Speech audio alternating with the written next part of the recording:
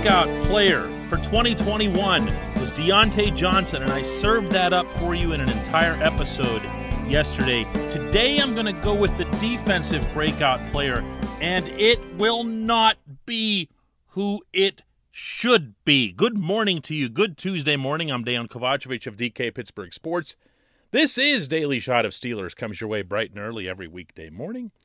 If you're into hockey and or baseball, I also offer up daily shots of Penguins and Pirates right where you found this.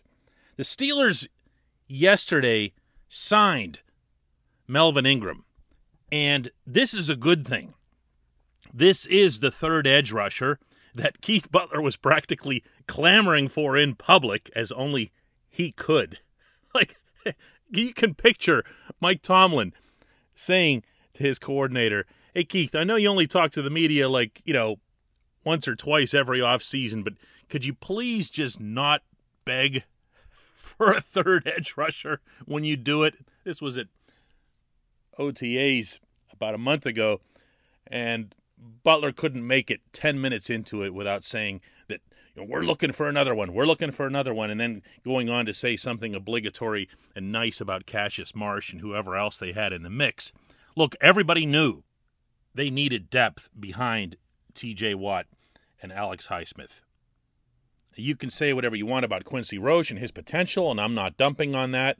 I agree that I think he has an exciting future in the NFL. Marsh obviously has his own background, but they needed somebody. They needed somebody to make an impact. I've made the case here on this show repeatedly that this was the greatest off-season priority once a lot of the big stuff had been swept out of the way, notably the draft. Needed to have this guy. And Ingram is going to be a player, I think, who, if he's healthy, can really help the Steelers. If you go back to his 2019 with the Chargers, he had 7 sacks. He was still a disruptive force, even when he wasn't getting a sack or a hit or a pressure. He was still able to do different things, including, I might add, line up on the inside. They moved him around a lot. There's some cause for concern. He's 32 years old. His 2020 was really pretty much wrecked in L.A. by a knee injury that cost him 9 games and eventually had him wind up on IR. And he had no sacks in 219 pass rushing snaps. So how much of that was the knee or whatever? I'd like to trust that the Steelers medical people checked him out pretty thoroughly before signing him to a contract. And by the way, the contract is 1 year for $4 million, so it's not some great commitment on the Steelers' part. It does eat into what little cap room is left. But, again, this was the top remaining off-season priority.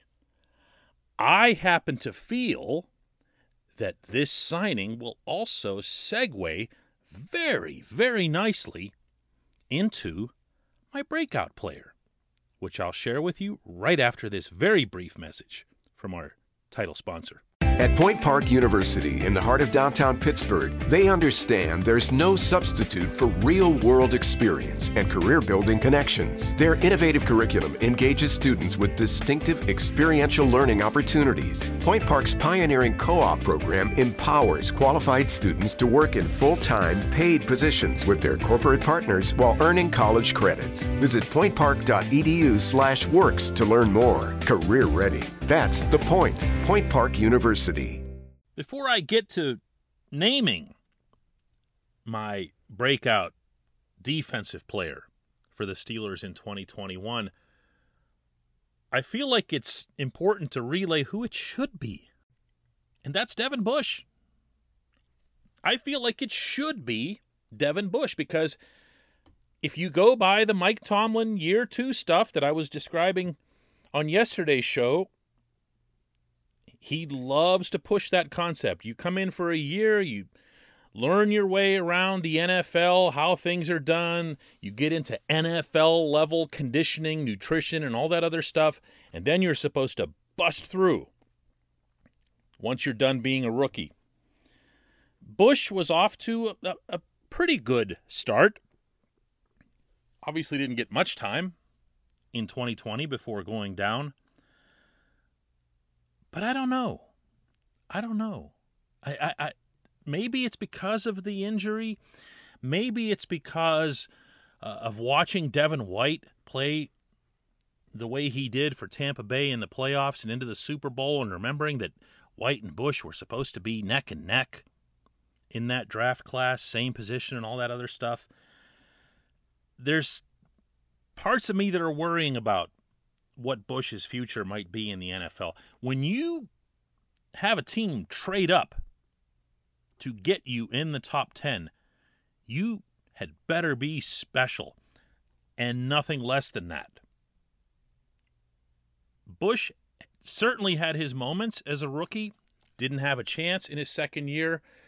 And let's see, again, it's optimal. If he does this and he breaks out and proves me wrong, great. In the meantime, my breakout guy, the one I feel way more comfortable forecasting, is Alex Highsmith.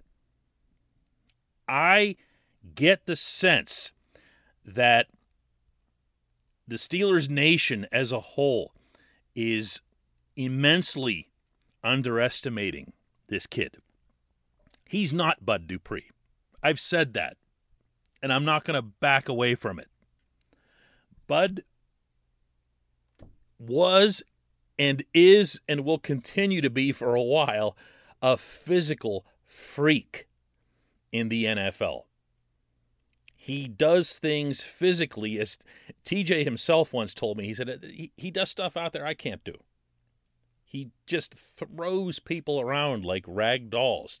TJ is more of the technician. He's got the moves. He's got the different approaches that he takes. Bud was just, I'm just going to flick you away like a CGI Incredible Hulk and get to your quarterback however it is that I please. Highsmith is more in the technician mode himself, although he is also very strong, very quick, and a great student of the game. And he's got a motor, and he's got a drive about him that reminds me, to be honest with you, a little bit. I'm not going to compare him to TJ overall. TJ's a DPOY candidate year in and year out. But strictly from that standpoint, the seriousness with which he approaches his craft, the lack of entitlement with which he approaches his craft, also a little similar to TJ. Remember that TJ was late in moving to the position that he now plays when he was at Wisconsin, so he wasn't as known coming out of college. Heck, if he was, he wouldn't have lasted until where the Steelers picked late in the first round. Highsmith comes from the University of Charlotte, which nobody even knows has a football program. I say that, with no malice. It just happens to be true.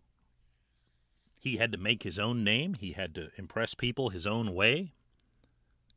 He had to do it in combines. He had to do it whenever he'd line up against a vastly inferior overall opponent, meaning the team, and make an impression.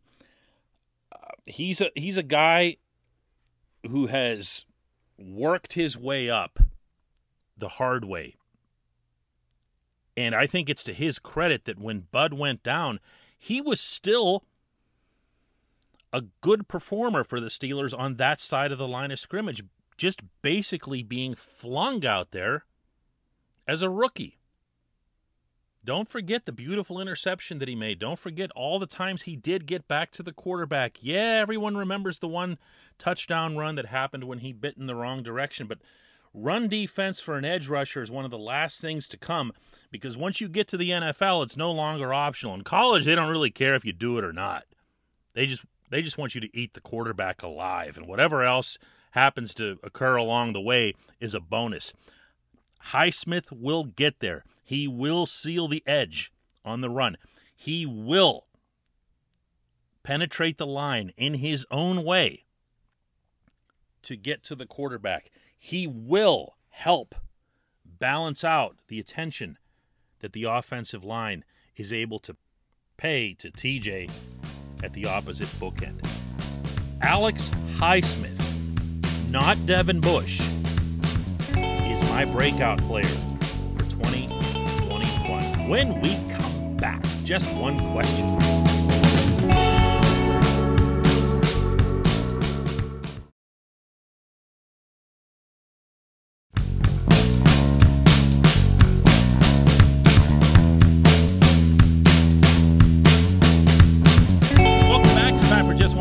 As always, brought to you on this program by the personal injury law firm of Luxenberg, Garbutt, Kelly, and George, LGKG. They represent people who are hurt in car accidents, who've filed for workers' comp or medical malpractice claims. The attorneys at LGKG pride themselves in doing what they say they are going to do. That's their thing. It's important to them that when they make you a promise, they keep that promise. This law firm has been keeping promises in our region for over 80 years. Learn more about them at lgkg.com or by calling 888-842-5454. Question comes from Robert, who asks, what are the odds Steven Nelson comes back for secondary help? Well, Robert, I suppose that'd be a logical thing to think about after the Ingram signing yesterday, because what then becomes the next priority on Kevin Colbert's list? I'm sure that the first response that Colbert would have if we were asking him this question right now is, where do you want me to get this cap money, Robert? Because it doesn't exist. The Steelers were already in the range of about, I want to say it was 11 or 12 million before this signing of Ingram. Now, obviously, they're down to 7 or 8, and I'll keep reminding that Colbert has to spend roughly $2 million on the practice squad once that's put together, and he prefers to enter every season with 5 in free space. That allows him to make moves as needed, meaning if someone gets hurt. So really, he doesn't have any money left. Now, you could still go to a couple of players in particular and see if they'll restructure. Stephon Tuitt is somebody we've talked about for a while now in that sense. Chris Boswell is another one. You could only get about $1 million off of Boswell, but you could probably get a few more off of Tuitt. And if you can pull that off, you can add to your depth at corner, or you go get yourself a starting corner. But Nelson's a different case. And I know everybody wants Nelson back, or I presume everybody wants Nelson back, and I get why. He and Hayden made for a pretty nice tandem at corner, and they allowed Minkah in particular to roam free, because Minkah didn't have to drop back in any kind of double coverage support, because these guys were trusted to handle island-level coverage, and they did. And they did. Both of them did. I thought Nelson's performance took a little bit of a dip in 2020 compared to the previous year, but he was still okay. And sure, he'd solve a lot of problems. But, maybe you and I can get past Nelson and that tweet about being a hostage when the Steelers were actually bending over backward to try to accommodate him on the way out of Pittsburgh. They had asked him to take a pay cut or to do some restructuring. He came back with, no, I actually want a raise. And while that in and of itself wasn't a problem, that's just whatever negotiating. The issue came when the Steelers said, all right, look, we're just going to try to work something out here. And they let his agent, they gave the agent permission to contact other teams to see if they could work out some kind of exchange. It was a courtesy on the Steelers' part. When nothing happened, after about a week, Nelson went public and declared himself a hostage. That's not a word that Mike Tomlin cares to hear from his players, nor is it a sentiment he cares to feel. You'll remember that when Le'Veon Bell didn't show up, and Le'Veon Bell was getting all indignant about his contract, it was Tomlin who said, "We want volunteers here, not hostages. Volunteers, not hostages." And then for Nelson to use that word, I don't know that that can be repaired. I don't, because of the way the Steelers reacted. The tweet was up 45 minutes later, probably only as fast as it took the NFL to process the paperwork. Nelson was released, and unconditionally so. Now, could somebody contact somebody else and say, hey, let's all sit down and talk about this, now that Nelson would have to return with his tail between his legs? I guess, but I'll say it again. Where's the money coming from? You know? Is Nelson going to take like $3 or $4 million after he was at $8? I doubt it.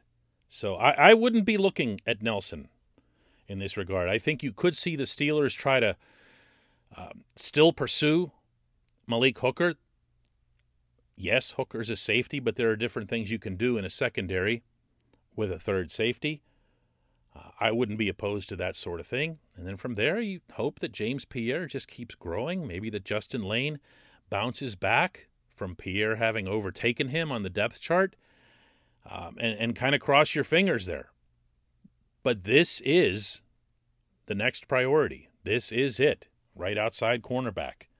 Whether or not they can solve it internally, I guess we'll find out. I appreciate the question, Robert. I appreciate everybody listening to Daily Shot of Steelers. We'll do another one of these tomorrow, just one day away from actual training camp.